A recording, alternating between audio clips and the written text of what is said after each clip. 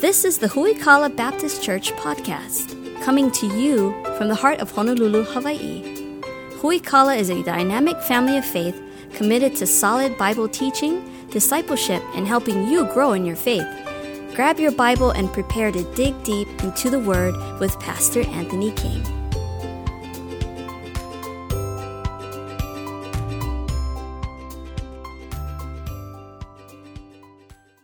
Grab your Bibles and turn for the last time in our series entitled Magnify Jesus to the book of Philippians chapter number 4.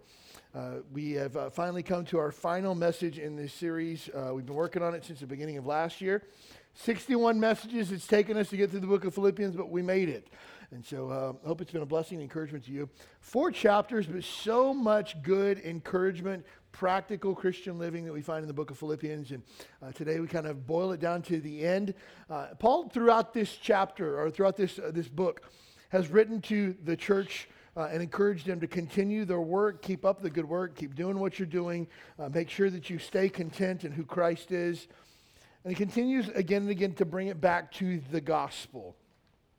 The gospel is the good news of Jesus Christ and what he's done for us. And Paul thanks them for their partnership in the gospel. He says in Philippians chapter 1, verse number 27, that they strive together for the faith of the gospel. And everything comes back to getting the gospel to the world, because that's the mission of the church. That's what we're taking a look at today. I've entitled today's message, The Sharing of the Great Commission. We're going to take a look at how we get Jesus Christ to the world. I'm going to ask our ushers, if you would, grab these commitment cards. If you would put these in the hand of one per family. You might have yours from last week if you have the Baptist filing system. You know what the Baptist filing system is? Open the back of your Bible, put stuff in it, close it. That's the Baptist filing system. You might still have yours in your Baptist filing system. If you do, no need to grab one. But if you need one of these from our ushers, we need one per family. Take one of these as our ushers come by this morning. Grab one of those from. We're going to take a look at this later in the message, so you need to have one of these to refer back to in just a moment, but grab one of those. Also, you should have gotten last week, if you didn't get one, grab one from our ushers on their way out today, a copy of our missionary card that we have of all the 4 missions projects that we support, where they serve, and how we can pray for them. And so grab one of those today on your way out if you did not already. I hope you'll put that in your Bible, maybe where you do your devotions, maybe in a prayer journal that you have. Maybe put it on the fridge so that every time you walk through the kitchen, you're reminded to pray for our missionaries, because they're doing an excellent work of getting the gospel around the world, and we get to partner together with them. Philippians chapter 4, we find ourselves at the end of Philippians. Paul, as he's closing out his letter, he thanks the church at Philippi once again. Hey, you knew that I had a need. You sent to that need. You've given even Epaphroditus, as I've been in prison, you've given Epaphroditus as he came to visit, a gift to give to me, and I'm appreciative of that. And then he kind of closes out the letter from there. We take some practical application from that. Philippians chapter 4, starting in verse number 14. Notwithstanding, ye have well done that you did communicate with my affliction. In other words, you sent me what I needed when I needed it. Verse number 15. Now you Philippians know also that in the beginning of the gospel, when I departed from Macedonia, no church communicated with me as concerning giving and receiving, but ye only. For even in Thessalonica, you sent once again unto my necessity. Hey, even after he left the church at Philippi, where he was pastoring, when he would be different places, even in Thessalonica, the church at Philippi would send him a financial gift to help in the work of the gospel. Verse number 17, he says, not because I desire a gift, but I desire fruit that it may abound to your account. But I have all and abound, and I am full, having received of Epaphroditus the things which are sent from you, an odor of sweet-smelling sacrifice acceptable, well-pleasing to God. Verse number 18, you sent a gift via Epaphroditus. I received it, and it pleased the Lord. Verse number 19, but my God shall supply all your need according to his riches in glory by Christ Jesus. Now unto God our Father be glory forever and ever. Amen. Salute every saint. That word saint means those Christians that are with you. In Christ Jesus, the brethren which are with me greet you. And all the saints, or all the Christians, salute you, chiefly they that are of Caesar's household. The grace of our Lord Jesus Christ be with you all. Amen. As Paul goes through this letter, it comes back to, again and again, the gospel. The Greek word that's used for the word gospel that Paul uses here is the Greek word euangelion, which means good news, good tidings, good message. And so when we think of the gospel literally means good news. And it's the good news that Jesus Christ died in place of sinners. No better message that we can share today as the church. And as this good news is propagated, Paul says, thank you for partnering together with me in the gospel. And if you go back to Philippians chapter 1, really kind of the theme verse that we had for 2020 and the theme verse for this series, Magnify Jesus. Philippians chapter 1, verse number 20. I love this. Paul says, according to my earnest expectation and my hope, that in nothing I shall be ashamed, but that with all boldness, as always, so now also Christ shall be magnified in my body, whether it be by life or by death. For me to live is Christ, and to die is gain. Paul says, all I want from my life is for Jesus Christ to be magnified.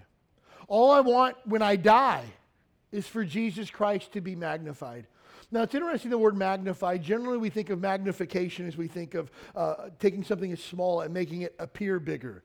For example, one of our children's ministry workers today says, Pastor, this verse, I'm going to blow it up on the copier so that the kids can read it. And I looked at it and I go, I think the kids can read that just fine. I think it's you that can't read it. And she said, okay, fine. I'll blow it up for myself. Okay, do that then. But that was magnification, taking something that's small and making it appear bigger. Friend, you and I cannot make Jesus appear larger than he already is. We don't even have the words in the English language to describe the magnitude of who Jesus Christ is. We could not begin to describe the majesty of Christ. And so we're not taking Christ, who is small, and making him appear bigger. So when Paul says, I want Christ to be magnified in my life, he's saying, I want Christ to be so visible that no one could possibly miss him. I want to make him appear to everyone that sees my life, whether Christ be magnified in my life or by my death. This just goes to show that Paul has the appropriate perspective for life. Remember, we've been talking about perspective over the last several weeks. We're not here to enjoy life for us. We're not here to get what we can get from life. We're not even here on this earth to enjoy our time here. We're here to magnify Jesus Christ. We're here to know Jesus and to make Jesus known. That's why we exist. We're a part of the body of Christ, the church. And the church is a unique organization, if you want to use that term. The body of Christ is one of the only things that God himself instituted. God instituted marriage, God instituted government, and God instituted the church. The local church belongs to Jesus Christ, and the Bible says that Jesus is the head of the church. When we begin to run afoul of biblical understanding is when we think that any man is the head of the church. So any church that has a religious structure where there's a man at the top of the flow chart, you can automatically assume that is not a biblical church. Because the Bible says that Christ is the head of the church. Now, well, okay, there's Christ and then there's the pastor and then there's everybody else. No, when you look at the flow chart, there is Christ and the servants of Christ. That's the only thing in the flow chart. Flow chart's really pretty flat. Everybody, Christ is the head. That's how it works. And so because of that, Jesus, because he's the head of the church, gets to determine the direction of the church, gets to determine the mission of the church, gets to determine how the church actually functions. And so, again, where do we find that? We find it always in Scripture, in the Bible. And so when it comes to the mission of the church, it's really important that we don't get this wrong. Because if we miss the mission, we miss out on everything that the church is about. And Jesus is the one that gave the church its mission. Those of us that have served in the military know that mission is really important. We talk about things like mission readiness and, making sure that we have, somebody was talking last week, we're going to make sure that everybody's checked off green in this readiness that we have. Why? Because the mission is the most important. If we fail our mission, we failed as an organization. That applies to the military, but that applies so much more to Jesus' church. If we fail in the mission, we fail as an organization. But here's the problem. The majority of people who attend church don't even know what the mission is. Maybe the mission is to gather together once a week. Maybe the mission is to sing songs.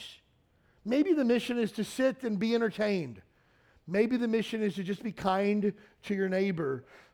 For those that would think that that's the mission of the church, you completely and totally missed on why the church exists. Jesus says in all four Gospels and the book of Acts that the church exists to make Jesus known to the entire world.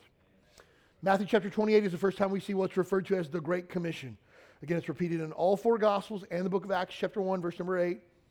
Jesus says, Matthew 28, verse number 19, "Go ye therefore and teach all nations, baptizing them in the name of the Father, the Son, and the Holy Ghost, teaching them to observe all things whatsoever I have commanded you, and lo, I'm with you always, even until the end of the world.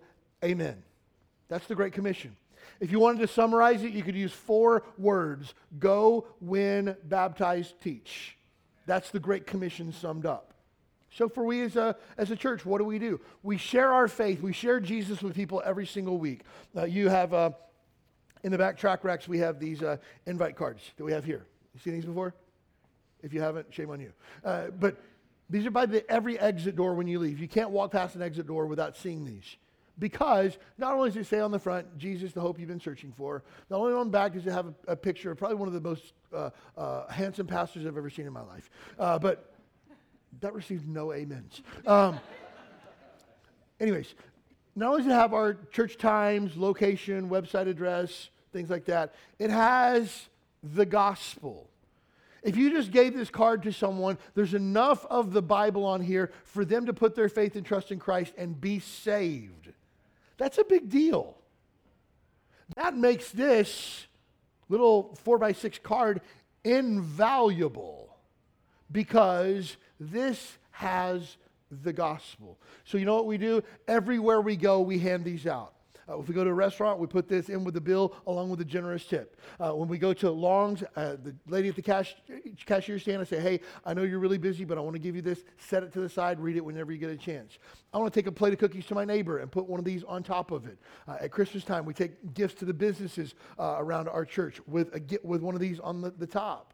Why? Because we're commanded to go into all of the world and tell people about Jesus, and this is just a really easy way to go. Now, we want people to put their faith and trust in Christ as Savior. We want everybody to know that Jesus Christ is Lord and He has died for their sins. And that if they put their faith and trust in Him, they can be saved or born again. We want everybody to know that. We want to win people to Jesus Christ. After they've done that, we want to show them how to be a committed follower of Christ. And if Jesus Christ is Lord of your life, that means He's the master. Then you do what He says, and the first thing He's commanded you to do is to be baptized, to show everybody that you're a committed follower of His. And that's why on December the 5th, that's next Sunday, after the 10 o'clock service, we'll head over to Alameda Beach Park. Right now we have 4 people that are going to be baptized. We can add to that at any point should you choose to be baptized. But we baptize as a picture of the death, burial, and resurrection of Jesus Christ, so that everybody that watches that goes, "Oh, those guys must be Christians." Because that's what Jesus commanded us to do. And then you know what else we do? We teach people the Bible. Jesus is teaching them to observe all things whatsoever I have commanded you. So we as a church, we teach and preach Jesus. Sunday mornings, we preach Jesus. Sunday nights, we're going through the book of James. You know what we do? We preach and teach Jesus. Wednesday nights, we have small groups to help you to learn about the Bible more. We have our discipleship program that teaches you how to be a committed follower of Jesus. All of that is fulfilling the Great Commission. That's the mission of the church. The problem comes is when, I'll use in air quotes the word churches, decide that they don't like that mission any longer. Let's adopt a different mission. Let's adopt the mission of clean drinking water for every child in this village in Botswana. Okay, that's probably a noble cause, but that's not the job of the church.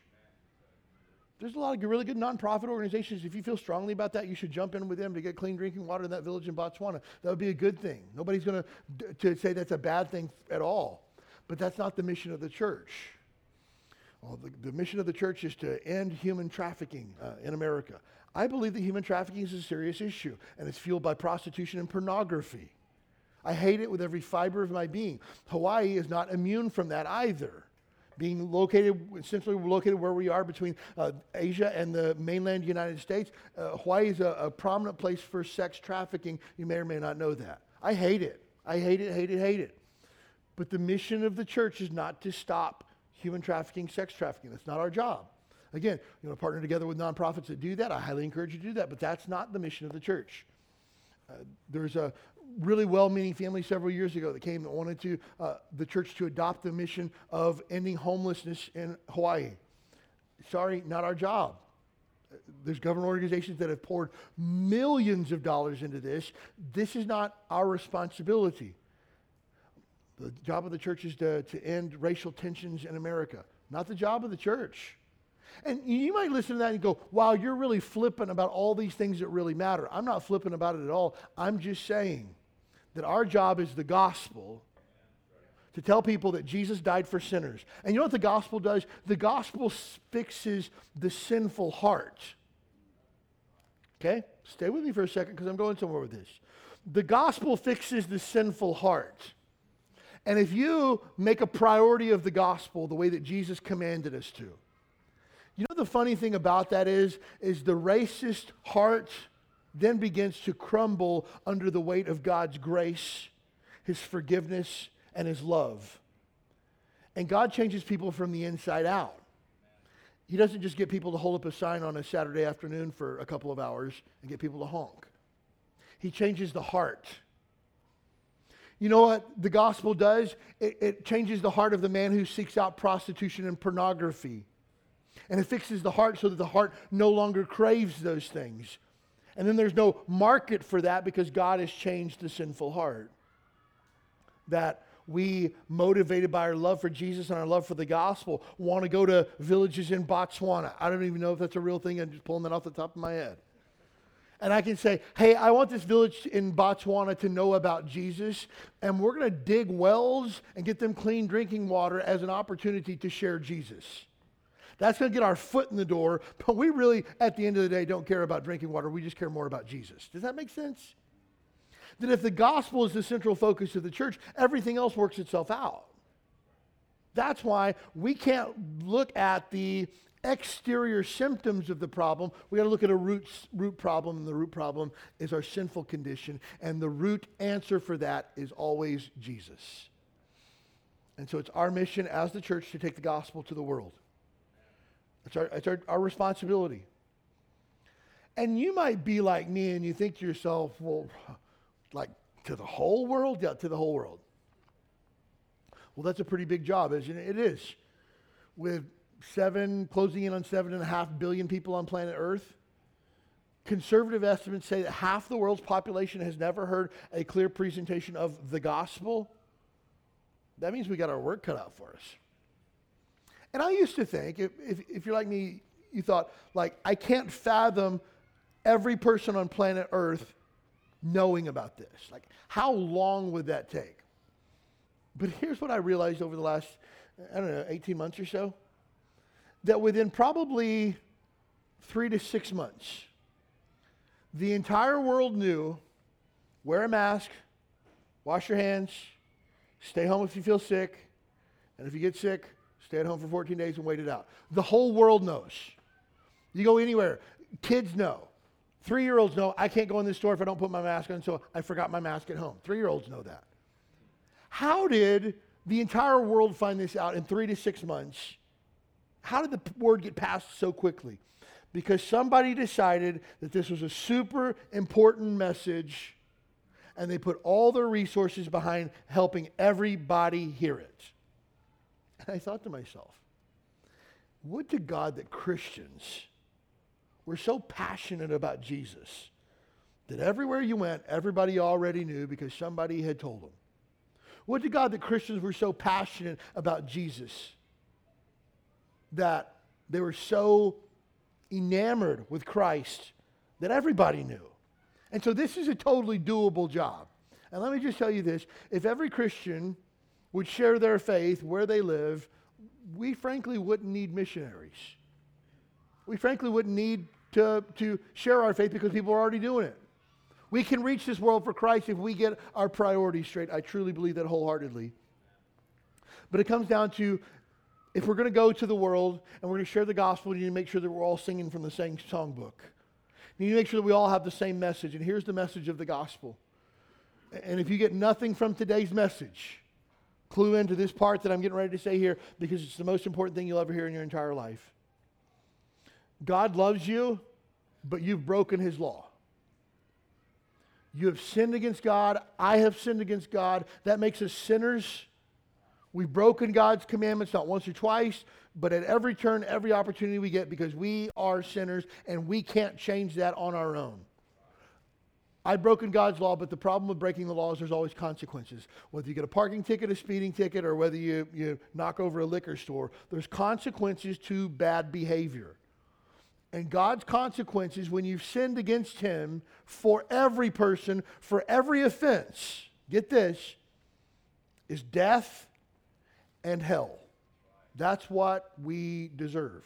Now you might be thinking, well, I've done some bad stuff, but it doesn't deserve that. No, the Bible says, if any man offend in one point of the law, he's guilty of all of it. Whether you're a little sinner or a big sinner or a medium-sized sinner, it doesn't matter. You've sinned against God and you've broken his law, you deserve to go to hell. Now, every person on planet Earth deserves God's punishment. Let's get that clear. I don't like that, and you probably don't either. But here's the good news, is Jesus Christ died for sinners. Well, who's the sinners? Me. That's me. Who's the sinners? That's you. Jesus died for us. The Bible says, this is a beautiful verse, that he who knew no sin, Jesus Christ, became sin for us that we might be made the righteousness of God in him. That here's the big idea. Jesus took all of our sins and he took them upon himself. And while I was supposed to die, Jesus died in my place. While I was supposed to be punished, Jesus was punished for me. While I was supposed to endure the wrath of God, Jesus did all of that in my place. But here's the thing. You got to make that decision for yourself. I can't apply Jesus' forgiveness to your account. You got to do that yourself. There's no church in the world that can save you from your sins. Only Jesus can save you. And there's only two things that he needs from you. Two, that's it. Faith, you have to believe it to be so.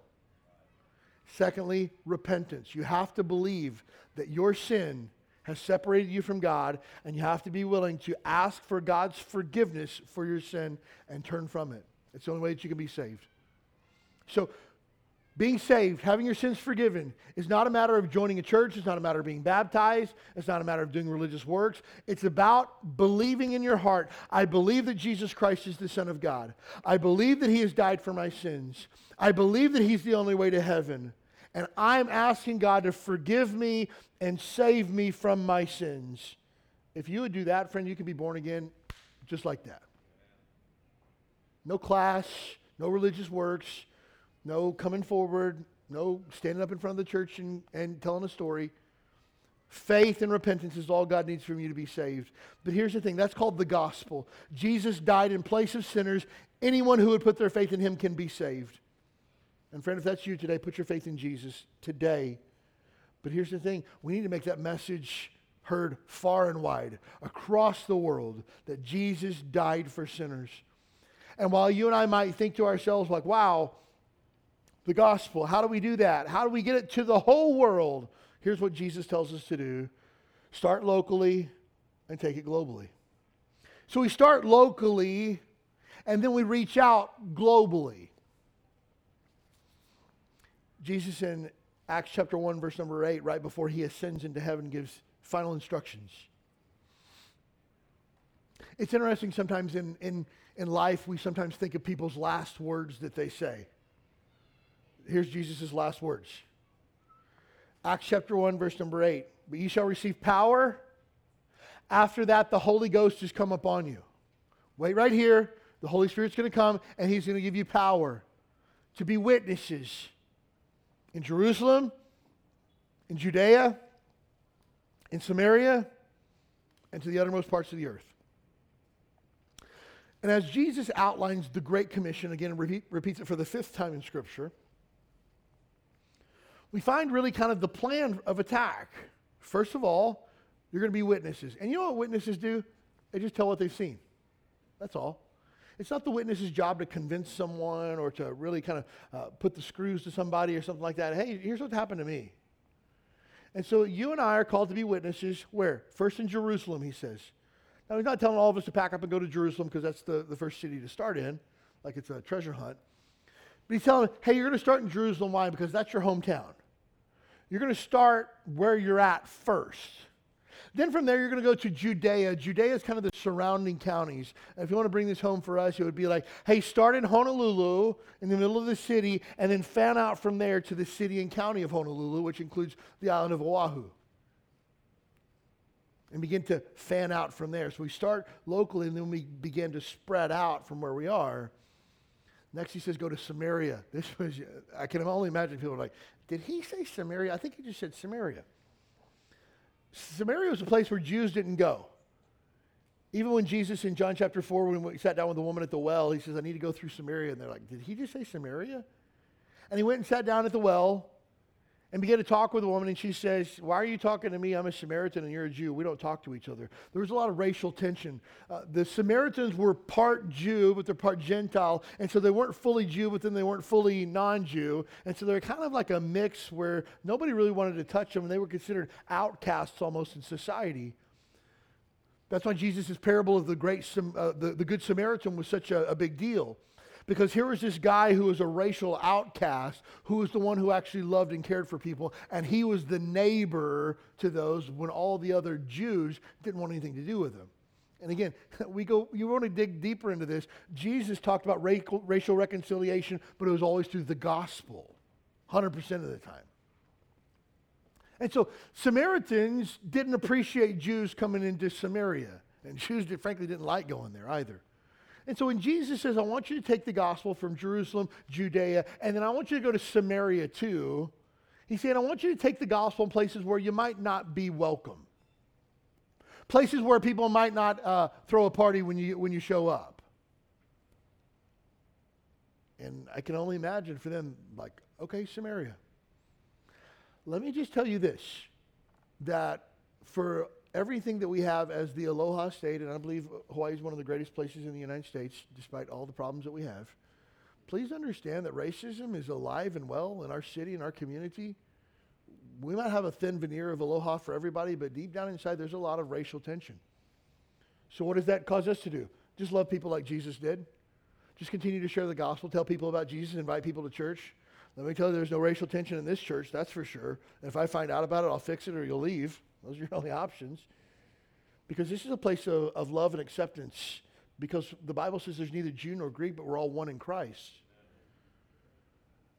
And so we're going to take the gospel in places where we might not be welcome. There's neighborhoods on this island that people told me you probably shouldn't go there after dark. Hey, guess what? If I'm going in the name of Jesus, I'll go wherever I need to go. But I'm not going to say, well, those people are too rough or that area is too bad. They don't need Jesus. I was talking last week with Darren and Annalise Patrick, our new missionaries to Nigeria. And I was talking with them, and if you got a chance to watch the video on the Huikala app, you'll be able to watch the whole conversation that we had. But Darren's kind of a light-skinned African-American guy, and so he fits in a little bit in Nigeria. But Annalise is like whiter than sour cream. I mean, she was like white. And I said, what was it like for you transitioning to Nigeria? She said, well, first of all, you don't see white people. Second of all, you don't see Americans. And so for people to see a white American female, she was like, everywhere I went, people would just like stop what they're doing and stare and point. And she goes, it was really kind of awkward. Do you think that deterred them from the work that God's called them to do in Nigeria? No. It's just awkward. I guess we'll get past it. And she said, but then when we found when you get to know people and people see that you really care about them, that's really all that matters. The Lovegroves, who we'll hear from today, a brief testimony. Again, if you go through the Huikala app, you can listen to. I talked to the Lovegroves for about almost 45 minutes yesterday. Had a great conversation with them, our missionaries to Ethiopia. And they began to tell us about, in Ethiopia right now, there's a very anti-American sentiment. And that, again, they don't like foreigners there, first of all, but the Americans, they really don't like right now. I read a news article this past week. There's a lot of civil war right now, and they had to leave the country for a little bit, and they're trying to get back.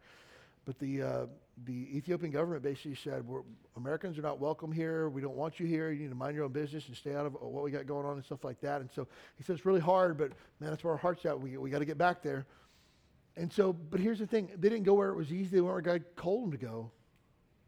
And so Jerusalem, Judea, Samaria, and to the uttermost parts of the world, everywhere else. And I think it's kind of a fun fact. You might not think it's fun.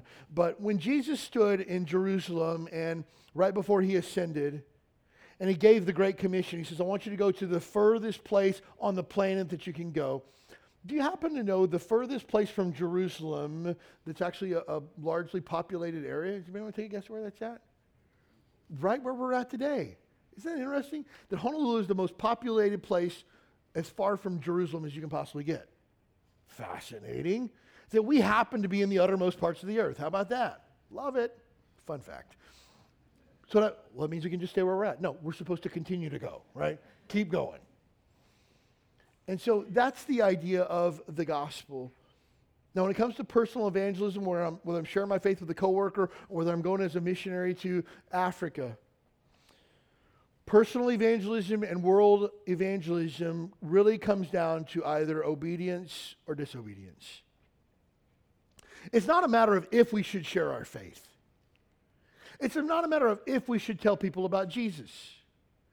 It's not a matter of if we should send people to other countries to tell them about Jesus. It's a matter of are you going to or not.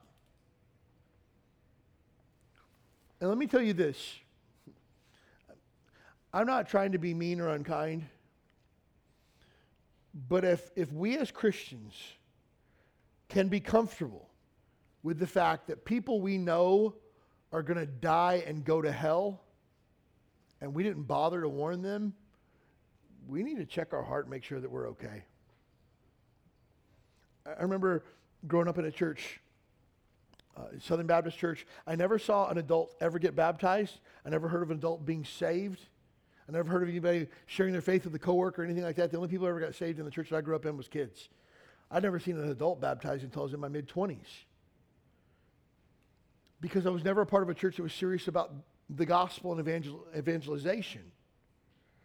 We would pool our money, our missions money, and they would give it through the Southern Baptist Convention. We never knew who it went to or how it went or what was going on out there. We just knew that it was hopefully getting done. We paid our pastor a salary, and so it's his job to tell people about Jesus and kind of washed our hands of our responsibility. That's not the Great Commission. The Great Commission is for every Christian, and either we're going to obey or we're going to disobey. And here's the fact. Again, churches that sit and sing songs like, when the roll is called up yonder, I'll be there. And when we all get to heaven, what a day of rejoicing that shall be. When we all see Jesus, we'll sing and shout the victory. And we can sing songs like that while people are dying and going to hell 50 yards from the front door of our church and not feel bad about it.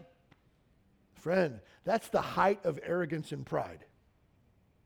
I'm glad I'm going to heaven. I don't care that the rest of the world's going to burn, but at least I got my ticket punched. Shame on you. Shame on me. We're not going to have that type of attitude. We're going to live life and look at people the way that Jesus looked at people. Like, this is a soul in need of Jesus, and I'm going to do my dead level best to help them to know the Jesus that I know with every fiber of my being. I'm going to do that by living a life that mirrors the life of Christ, by living godly, holy, righteous, and by actually telling people of their need for Jesus. Turn if you would over to Romans chapter 10. I want you to see this. It might be in your notes if you downloaded the notes or you have the app, but I want you to look at this in your Bible, Romans chapter 10.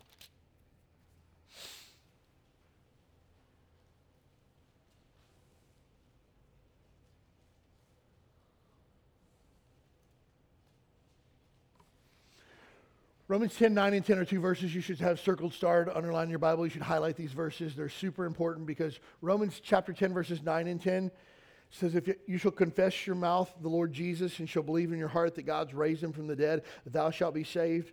For the heart man believeth unto righteousness, and with the mouth confession is made unto salvation. You tell somebody how to get saved? They have to believe in their heart, faith. They have to confess with their mouth, repentance, and then they can be saved. Beautiful verses. Well, who could be saved? Take a look at verse number 13. For whosoever shall call upon the name of the Lord shall be saved. Well, you don't know what I've done. Frankly, I don't care what you've done. If you put your faith in Jesus Christ, it's like it never happened. You're saved. You're forgiven. You get a new start, a brand new beginning, because Jesus paid it all, and all to him I owe. But it doesn't stop there. We like to quote that verse, Romans 10:13, whosoever is called upon the Lord shall be saved. Amen. But it goes on. How shall they call on him in whom they have not believed? Well, how can they call on the name of the Lord if they haven't put their faith in him? The answer to that is they can't. And how shall they believe in him of whom they have not heard? The answer is, well, they can't. And how shall they hear without a preacher? And the word preacher there doesn't mean a pastor. It means one who declares the truth. And that applies to every Christian. Verse number 15, how shall they preach except they be sent? So anybody who puts their faith in Jesus can be saved. And to that we would say, amen. But then the question is, how are they going to call on somebody that they don't even know about? Well, they can't. How can they know about him unless somebody tells them? Well, they can't. How can people go and tell them unless somebody actually tells them to go and tell them? Well, they can't. So here we see our responsibility with the gospel. I think all of us would say, oh, this world needs more Jesus. Yes. Man, my coworkers need Jesus. Yes. Okay, who's going to tell them? I don't know. If only God would send somebody, like a real Christian, who would cross their path and tell them about Jesus. Imagine that. And here's the thing. Romans 10 says, how shall there be preachers unless somebody tells them to go out and preach? So friend, take this as your official deputization to go out and preach the gospel. That's our job. That's what we're going to do. And we're going to do that every single day until Jesus returns or takes us home. That's it. That's why the church exists. The church doesn't exist for softball leagues and sewing circles and for people to get together and trade recipes and to have church potlucks. The church doesn't exist for any of that. It exists for the propagation of the gospel to the world. Now, part of that is community, and I'm not against community. Us guys got together and played basketball a few weeks ago. I'm still sore from that. That's fine to have fellowship. That's part of community. But please don't ever think that basketball leagues are part of a church. The gospel is a part of the church, and we exist for the propagation of the gospel to the world. And so we have to view everything through that lens, through that perspective. So when we talk about reaching the world, 3 ways that we all, individually, personally, can reach the world with the gospel. The very first thing that we can do is pray. Everybody can pray. Did you know if you read through all the Gospels that Jesus only makes one prayer request? Paul oftentimes will say, hey, brethren, pray for us. We got this opportunity. Hey, brethren, pray for us. We got this thing coming up. Paul will ask people to pray for him, but Jesus only asked one time for us to pray. Interesting. Here's what Jesus says. The harvest truly is plenteous, but the laborers are few. Pray you, therefore, that the Lord of the harvest would send laborers into his harvest. Pray that God would send people to actually get the work done. So, we should pray that God would send Christians to share Jesus. Now again, I'm not going to pray that at my workplace God would send people to share Jesus. I'm going to pray that God would use me to share Jesus at my workplace. I might pray that other Christians will come alongside me. And here's what I have found. Interesting. That generally in most places, if one person will stand up and actually be a real Christian, other marginal Christians will generally come out of the woodwork. Like, where are these people? You've been a Christian all this time, but I never knew that. It usually just takes one person to stand up and say, hey, I'm a Christian and I don't care who knows you. I'm thankful for men in our church that are in positions of leadership and authority who have a faithful Christian witness in their workplace. Man, if you got a Christian boss, praise God for that. Encourage your boss. Tell them that you're praying for him. Tell them what it means to have a Christian who really walks the walk and talks the talk. It's a gift. But here's the thing. We need laborers in the harvest. Pray that God would send people. Pray for those around the world that are sharing Jesus. Again, that card that I have, I hope you put it in your prayer journal, in the back of your Bible, or on the fridge, and pray for our missionaries that we support. Pray for other missionaries that you know that are around the world getting the gospel out. The Lovegrove family in Ethiopia had to leave 2 weeks ago because the U.S. Embassy said, you either leave now or you will not get evacuated. If everything goes down, there's a civil war right now that's taking place. The rebels were in the north part of the country. They're coming south towards the capital city where the Lovegroves are. They're coming right down the main highway that they live on. And he said, we were talking to some people who know stuff. They said, probably best that you get out. And again, the things that the Ethiopian government has said about Americans in the last week that I just saw them scrolling news feeds. Not good. And so he says, we're getting out. And he said, we're hoping to go back the middle of December. And I just began to skim news articles, reading about Ethiopia because I didn't know a lot about it. And I was just like, I think that might be a little optimistic. And he said, Pastor, we just got to get there. Those are our people. That's our family. That's our church. Like, people need Jesus there. Our kids, that's where their school is, where their friends are. Like, we don't have any home but Ethiopia. And so pray for folks that are around the world really trying to get the gospel out. They're facing opposition.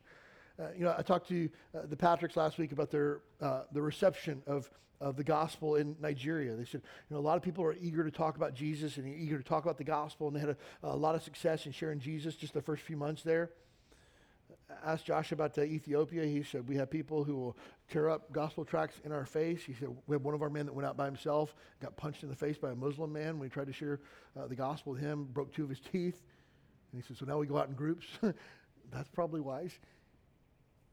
Did you hear that? One of our men got punched in the teeth and broke out his teeth, and so now we go out in groups, as opposed to we just don't go out anymore because we might get, no. We're willing to suffer harm for the sake of the gospel. You should check out The Voice of the Martyrs. I think it's a radio program. They got a blog now and stuff like that. I think they might even have an email. But it basically talks about people who are trying to do their best around the world that are facing real deal opposition. You and I think that if we didn't get invited to somebody's party that we're facing opposition as a Christian, come on. But we need to pray for people who are willing to put themselves out there for the sake of the gospel. Paul says in Colossians chapter 4, verse number 3, with all praying for us that God would open to us a door of utterance to speak the mystery of Christ, for which I am also in bonds. But not only pray for missionaries around the world that are preaching Jesus, but also pray for opportunities to share your faith. I have found that when I pray for opportunities to share my faith, God generally gives me opportunities to share my faith. Isn't it interesting how that works? I don't know if you've ever been in a situation where you're praying for God to provide for you financially, and man, you're just begging God that he would provide and provide and provide. And then you go to the mailbox and you open up an envelope, and it's maybe a rebate check from where you overpaid on your car insurance, and you're just like, where in the world did this come? God's good. You're just like having a worship fest at the mailbox. You ever been there before? I have. That is so God. I was just praying this morning. And then there's been other times that I confess that I wasn't praying for anything, and the check shows up and just like, who overpays on their car insurance? That's crazy. And you toss it to the side. What's the difference? One of them, you're really praying and expecting God to do something. And the other one, you're just kind of casually going through life, oblivious of the fact of what God's actually doing in your life. And I have found when I pray for opportunities to share my faith, God gives me opportunities to share my faith. So pray that God would put you in the way of somebody today that needs Jesus. Simple as that. And then be on the lookout. Maybe this is the person I'm supposed to talk to today. Maybe this is the person I'm supposed to encourage today. I'm not sure where I'm supposed to be or who I'm supposed to. I'm supposed to be nice to everybody. I don't just have a pocket full of gospel tracts. I'm just going to invite everybody I know today because I don't know if they're the one that God put in my path. All of us can pray. But let's just be honest. Prayer isn't a great sacrifice. You would probably agree with that, right? I can pray walking down the street. I can pray while I'm getting my hair cut. I can pray while I'm driving to work. I can pray anytime. I can get up in the morning and pray. I can pray while I'm going for a run. It doesn't require a great sacrifice from me. If you know anything about the Christian life, it's all about sacrifice, isn't it? So the second thing that we can do to help the gospel go around the world is we can give. Last week we took a look at tithing and how tithing helps us to pay our bills here so that we can fulfill the mission that God's given us of reaching our city for the gospel. If you have that commitment card, I want you to take a look at that. I'd like to ask you to prayerfully consider what God would use you to do to help us get the gospel around the world as a church, collectively.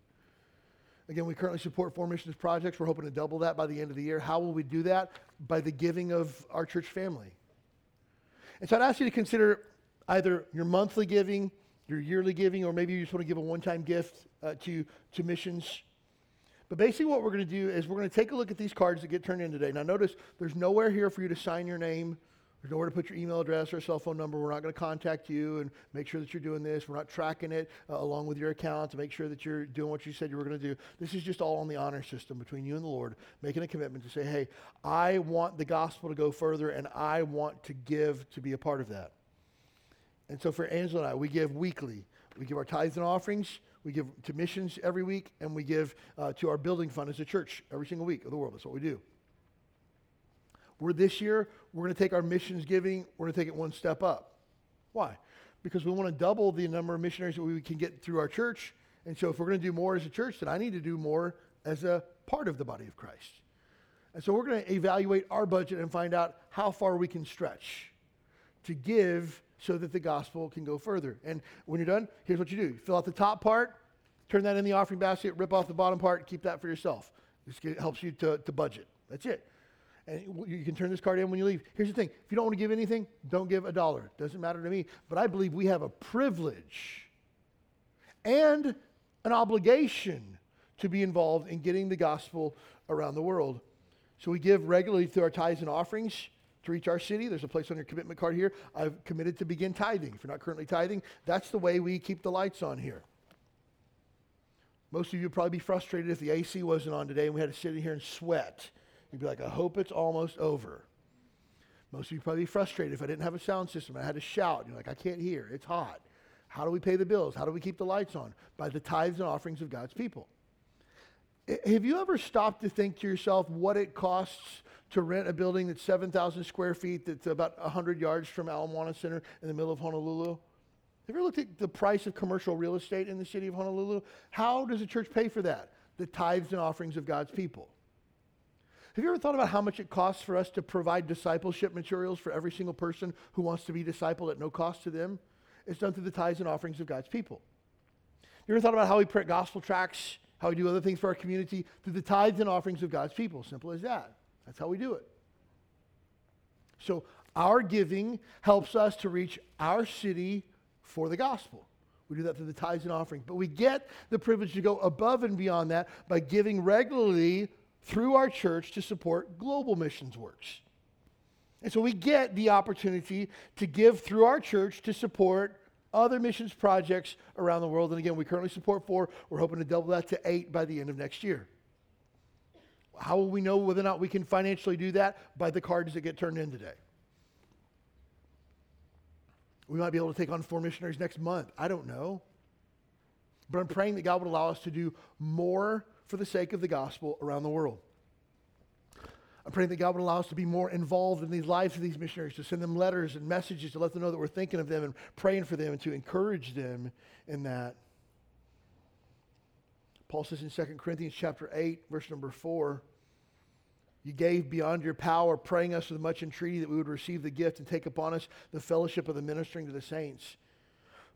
Paul says to the churches of Macedonia, hey, they gave, not because they were super rich, they were actually super broke, but they gave because they said, Paul, would you take the gospel somewhere else with you? Hey, look, you and I this week can't be in Nigeria, but we can send some funds to help people preach the gospel in Nigeria. Hey, you and I can't be in Ethiopia this week, and believe it or not, the Love Groves can't be in Ethiopia this week either, but the work that they started and the work that they have funded through the giving of God's people now has a church there. And he says, Pastor, we're not there, but people still come into church. People still hearing about Jesus. We still have first-time guests that are coming. We still have people that are being helped because the gospel work goes on in our absence. Praise God. We get to be a part of that. Sign me up for that. Again, you have a church that's growing, it's running out of space, that needs chairs. We can buy chairs. That's awesome. Sign me up. And to think that like a single mom is going to sit and hear an encouragement from the Bible in a chair that I got to buy. Where? In Ethiopia. What? Some Ethiopian man is going to come and be saved, and then he's going to start teaching his kids at night to pray before they go to bed in a chair that I helped buy. Please sign me up for that. The gospel can go further in Papua New Guinea, and we can build churches in the bush where it takes 18 hours to get, on a four-wheeler, and people out in the middle of nowhere are singing praises to Jesus because I got to be a part of that, I want to do more. I haven't done enough. I want to do more, and we are able to do that through our giving. But not only that, Paul says in 2 Corinthians chapter 4 of the churches of Macedonia that first they gave of their own selves. And so I want to encourage you to give of yourself to support and encourage the work of global missions projects. I'm hoping once all this craziness and travel and stuff clears up, that we as a church can take a mission trip. We've never taken a mission trip to another country before. That we can actually go and sit with missionaries and hear their stories and meet their people and see the church building that they worship in. And we can actually see the difference that the gospel makes around the world. I remember sitting in the middle of nowhere in a house with no electricity, no running water in the middle of Malaysia, in the middle of a forest, with the Orang Asli people. They're just singing praises to Jesus. One of the guys has got a guitar and he's playing. Everybody else is there singing praises to Jesus. I don't have a slightest idea what they're singing. But just to see the joy on their face. And I was able to preach to them. The interpreter, as he's preaching, I'm hearing the word of God hit these people's hearts and seeing their faces light up. Like, what? Like, what we have of the gospel we get to share, we should greatly desire to be a part of that. And so I'm asking you to pray. I'm asking you to give. And as we go through these, it requires a little bit more sacrifice. Some of you, there's people in our church that could write a check today for $1,000 and not miss it. There's other people in our church that could write a check for $10 and it might bounce. And so some people giving might be a sacrifice. Other people might be able to give and never actually miss it. But here's the thing. The last one I'm going to encourage you with, pray, give. This one requires massive sacrifice of all of us. Go. You want to get the gospel around the world, pray, give, go. So, first and foremost, be willing to go as a missionary to your city, your street, your workplace, and your family. I'm going to go, first of all, to the people that I know, the place that God's put me. Some of you aren't from Honolulu. Maybe Uncle Sam has paid for you to be transferred here as a missionary. What a gift. While you're here, he's going to take care of all your food, room, board, and he's going to give you the opportunity to be able to be a missionary in Hawaii for 2 years, 3 years, or ever how long you can be here. What a gift. Steward it wisely. But you get to be a missionary. You get to go and declare the gospel. You get to go and tell people about Jesus. You get to go to your workplace and be a real deal Christian that people can look at and go, oh, this is how Christians act. Got it. Hey, my grandmother's having surgery. Would you mind praying for her? Man, people might not like your faith, but they cannot argue with the power of the hand of God on your life. Can't. And so I'd encourage you, go as a missionary to wherever God has placed you, because missions always begins at home. I always tell people this: God's never going to call you to be a missionary to Africa. God's never going to call you to be a missionary to the Philippines if you're not being a missionary here in Honolulu first. I remember we were out on outreach one time. I was up in some apartments up on P. Ecoy Street on the left-hand side. Knocked on the door, was talking to a guy there for a while, and I told him I was a pastor of Huikala Baptist Church, and he was like, oh, I'm actually studying to be a pastor right now. No way. So he was telling me he was in theological seminary. He was telling me about the classes he was taking. We were discussing, how school was going, stuff like that. And I said, hey, what church do you go to right now? He was like, oh, I don't go to church. Oh, I thought you said you're studying to be a pastor. Yeah, I am. He goes, public speaking is kind of my thing, and so, you just got to go with what your strengths are, and so just kind of focusing more on that. But you don't go to church anywhere? No, I'm not really a big church guy. Do you understand what it means to pastor? Like, do you even get it? And I, in that split second, I realized this guy doesn't even have a clue as to what it means to be a pastor. Being a pastor is not a preacher. That's two different things. The word pastor means shepherd, to guide people. And if you're not a big church guy, then you're never going to have people to guide and shepherd. And it's absolute craziness. Here's the thing. God doesn't call you to do full-time what you're not doing part-time. If you're not being a missionary here in Honolulu, why would you be a good missionary in China?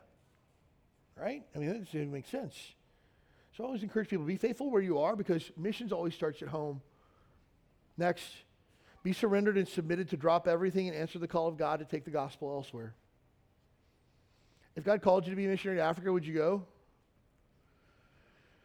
If God asked you to go to Thailand, which is like 98% Buddhist, would you be willing to drop everything and go? I hope that you would. I had the opportunity yesterday to talk to the Lovegroves. We'll hear a brief video from them here in just a moment. You can listen to the whole thing live at, or the recorded version through the Hui Kala app. You know, the interesting thing is, if you hear Josh's story, he was a missionary kid there originally as a teenager. But if you hear Ruth's story, Ruth got saved when she was 24. She didn't grow up thinking she was going to be a missionary her whole life, but God placed her and prepared her for that. And so we sometimes think of missionaries as get made a missionary factory somewhere, like I could never do that. And so I want to challenge you with this thought this morning that as we give to help the gospel go around the world to places that we are not currently at. And I want to be careful with the phraseology I use because it's not places that we can't go. Anybody in this room, at whatever point God called you, could be a missionary to Nigeria, Ethiopia, Papua New Guinea, the Philippines. If God called you and you were willing to go, every single person in this room, without fail, could go. And you might think, well, I couldn't because of X, Y, or Z. If God called you, I would challenge you with this, that you could go. That God would provide, God would meet every single need that you have. And that's why I want to challenge you with the thought of, as we look at going, I want to encourage you to stay yielded and live simply to begin preparations to live a mission-minded life. What do I mean by that? I mean this. I want you to live your life in such a way that if God called you to take the gospel to somewhere else in the world, that you could go. For Angela and I, when we, about 15 years ago, we decided that we really wanted to serve the Lord with our life. We didn't know what that looked like. We basically made a budget to pay off all of our debt that we have. We didn't have a car payment. We didn't have any type of credit card debt or anything like that, so that if God called us to do something, we could drop everything that we had and go. And guess what? God did. And when he called us, we had $0 in credit card debt. We didn't have a car payment that we had. We didn't have any student loans we had to pay off. We didn't have anything. We had money saved up into savings so that we could live off of that if we needed to. And no lie, when we got here to Honolulu, we exhausted our entire life savings for the sole purpose of having our very first service on our grand opening service. We didn't have a dollar to our name after that day, all exhausted. But here's the thing. God prepared us for that moment so that we would be ready. And so I want to challenge you. Hold very loosely the things of this world because it's all going to burn anyways. And second of all, if God tells you to drop it, be willing to drop it at the drop of a hat. Because pursuing Christ is so much greater. That's why I love the song that we heard this morning that we're going to sing next week. That my heart has found its greatest treasure. Christ is mine forevermore. And I want to encourage you to live that way. And here's the thing. For me, when I live simply, when I budget my life nimbly, I can give to a missions project. I can give $1,000 towards a mission project. I can give to help somebody in need. I can give to one of our single moms who has a financial need. I can give to people who need it because I'm not laden down with the cares of this world. And so I want to challenge you to live that way. There's a great book that we have in the back. This book is one of the best books I've read probably in the last 5 years. It's called Outsiders. It's written by my pastor in California. It's a story of 15 people whose lives changed the world. Outside of the Bible, post-biblical time, 15 people whose lives shaped the way that you and I live as Christians today. I think we paid $10 for these books. They're available today for $5. That's how badly I want you to read this, that I'm willing to pay half the cost of this book. Because it's basically people who said, I believe that God's good to his word. I believe that God's words are true, his promises are true, and I'm willing to live my life in such a way that God gets glory from it. I want to encourage you, pick up a copy of that book. It'll be one of the best books you've ever read. I promise you that. But here's the thing, 4 final thoughts and we're done. First of all, world evangelization, getting the gospel to every creature is just simply about obedience. If every Christian shared their faith, we wouldn't have to send missionaries places. It would just automatically be getting done. If people weren't steeped in false religion, world evangelism would be cake. But it really comes down to obedience. And again, it's easy to think about like, oh, I'll give an extra $10 a month so that somebody in the Philippines can get the gospel out, or somebody in Cambodia can preach the gospel, or someone somewhere else can do this or that. It's a lot more difficult to say, hey, I'm going to live a consistently Christian life this week at work so that I can share Jesus with my coworker. I'm going to focus on being a missionary to my workplace this week. I'm going to live my life in such a way that draws people to Christ. But that really just comes down to being an obedient Christian. World evangelization is about the glory of God. It's really about making people know how great Jesus is. It's about exalting Christ so that if you look at my life, Christ is magnified in my life, and Christ will be much more magnified in my death. That's what Paul says, Philippians chapter 1. World evangelization is just about making the glory of God known unto all mankind and the hope that's found in Jesus Christ. World evangelization is about our love for our fellow man. It's about loving people enough to tell them the truth. I remember my son Thatcher, when he was in the teen group in our church in California that we were at, they were teaching the kids on Wednesday nights how to share their faith. He was probably 13 years old or so. He was in junior high. And they were teaching them on Wednesday nights how to share their faith and how to strike up a conversation with somebody, share the gospel with them and things like that. And so we'd gone on a trip. I can't for the life of me remember where it was, but we were on a small plane. It was a short flight, like 40 minutes or so. And there's basically 2 rows of seats at each window, 2 seats at each window, 4 seats across, split by an aisle. And so we were sitting in the back, and Thatcher was sitting up front. He wasn't sitting with us, but we could see him. And so another man sits down beside him, and him and Thatcher just start talking right away. It was just like, wow, that was neat. And so they're talking the whole way. And so, as they get off the plane, and I said, hey, Thatcher, did you make a friend on the plane? He goes, well, I wouldn't necessarily say that, but we talked. I said, oh, that's cool. What did you guys talk about? He said, I just told him about Jesus. I go, well, that's cool. I said, how'd you start the conversation? He said, well, he put his stuff in the overhead bin, he sat down, and he hadn't even buckled his seatbelt yet. And I said, if this plane goes down, are you 100% sure that you're going to heaven?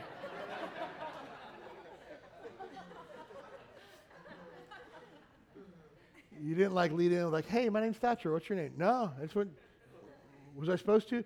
Yeah, they didn't get to that part yet. You're supposed to kind of ease into the conversation. Well, I just asked him. And I said, well, what did he say? And he said, well, he thought so. And I said, would you like to know how you can know for sure? And he asked me what church I went to, and I told him, and he told me that he went to, asked him, I said, do you go to church anywhere? He says, I do. And he said, what church do you go to? And the guy said, the Church of Jesus Christ of Latter-day Saints. And he said, I told him, you're not Christian, you're in a cult. Son, I appreciate the enthusiasm and the passion, but you need to learn tact, okay? But I love what he lacked in tact. He made up for in passion and excitement, but he did not make a friend on that flight. That's a fact. But here's the thing that I loved about him. He cared about people. Well, Dad, I just thought to myself, if this guy dies and goes to hell, I would at least want him to know about Jesus first. I love that spirit. And so let's help you to do that in a healthy way from here on. But I love the idea that I care about people so much that I wouldn't want anybody to go to hell. And again, anybody who can say, well, I don't care if people go to hell, you don't understand what hell is really like. To have no concern for your fellow man that doesn't know Jesus just goes to show that you don't fully understand the depths and the riches of Christ and the awfulness of God's wrath and punishment in hell. It's bad. And so we share Jesus because we love people. That's why, again, it grieves my heart for people to say, well, Christians are judgmental, hate-filled bigots. Hate doesn't even cross my radar. I love so much.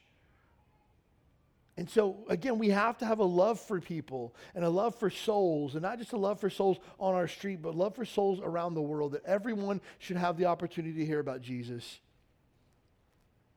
And finally, world evangelization is about having people in heaven because of you. There's a song that was popular back in the 80s, and it was kind of a cute song, I guess you could say, but it was like, thank you for giving to the Lord. And it talks about a guy who died and went to heaven, and when he got to heaven, there was a line of people waiting to talk to him and said, hey, you gave this, and because of that, I'm here, and you did this, because of that, I'm here. And the chorus was, thank you for giving to the Lord. I'm a life that was changed, and all this other stuff. And I say it's cute because hey, look, when we get to heaven, nobody's going to be waiting in a line to talk to me, okay? You see Jesus Christ, the King of Kings and Lord of Lords. You're able to stand in the presence of the God of all ages. The last thing you're going to be looking like, hey, has anybody seen Pastor around? I'd really like to line up and talk to him. No. And so I don't like it for that idea. But I love the idea of this. That when we're gathered in the throne room of God, worshiping the Lamb that was slain, when we're crying out with Christians throughout all of world history, together with the God of all ages, that I would look across and see somebody that's there because of me. To see somebody that is there because of something that I did. Whether it was a commitment that I gave to missions, whether it was a gospel tract that I handed out, whether it's a gospel tract that I stuffed in a Christmas card that I sent out, whether it was somebody that I prayed for that I never met, to think that there would be somebody with me in heaven because of something that I did. We get that opportunity. Don't waste it. Most important thing in the world, if you're here today and you don't know for sure that you're saved, please don't leave here without knowing for sure your sins are forgiven, because we're here to tell you about Jesus, that you need Jesus, and he's the only hope that you have for this life and the next. But for those of us that are Christians, let's not just take our Christianity and fold it up and put it in our back pocket like we got our ticket punched to heaven and we're good. We're just going to sit back and wait until it's our time. Let's live every single day that we have left making Jesus known to the uttermost parts of the earth. That I'm going to pray for Christians around the world that are faithfully serving. I'm going to pray for souls to be saved. I'm going to pray for opportunities to share my faith this week. I'm going to pray for coworkers that I know that need to be saved. I'm going to pray for family members that are hard to the gospel, that they would be saved, because I can't give up, because the grace of God never gives up. And I think it was Amy Carmichael who says we have all of eternity to celebrate the victories won, but only a short time to win them. Man, when we get to heaven, we can relax. When we get to heaven, we can sing, "When we all get to heaven." We'll already be there. But friend, until then, we got to work. Well, for how long? Till we see Jesus. Why? Because that's the mission of the church. It's what we're supposed to do. That's why we're still here. Did you ever think about this? The day that you got saved, you didn't just get immediately taken to heaven? Like, okay, work's done. You're good. No. The day that you got saved, your work began. And again, we're taking a look in James chapter 2, that faith without works is dead. If you got saved, legitimately saved, it's your job now, your obligation, your responsibility to let other people know about Jesus. What a gift we have, what an opportunity. Let's not miss it this week.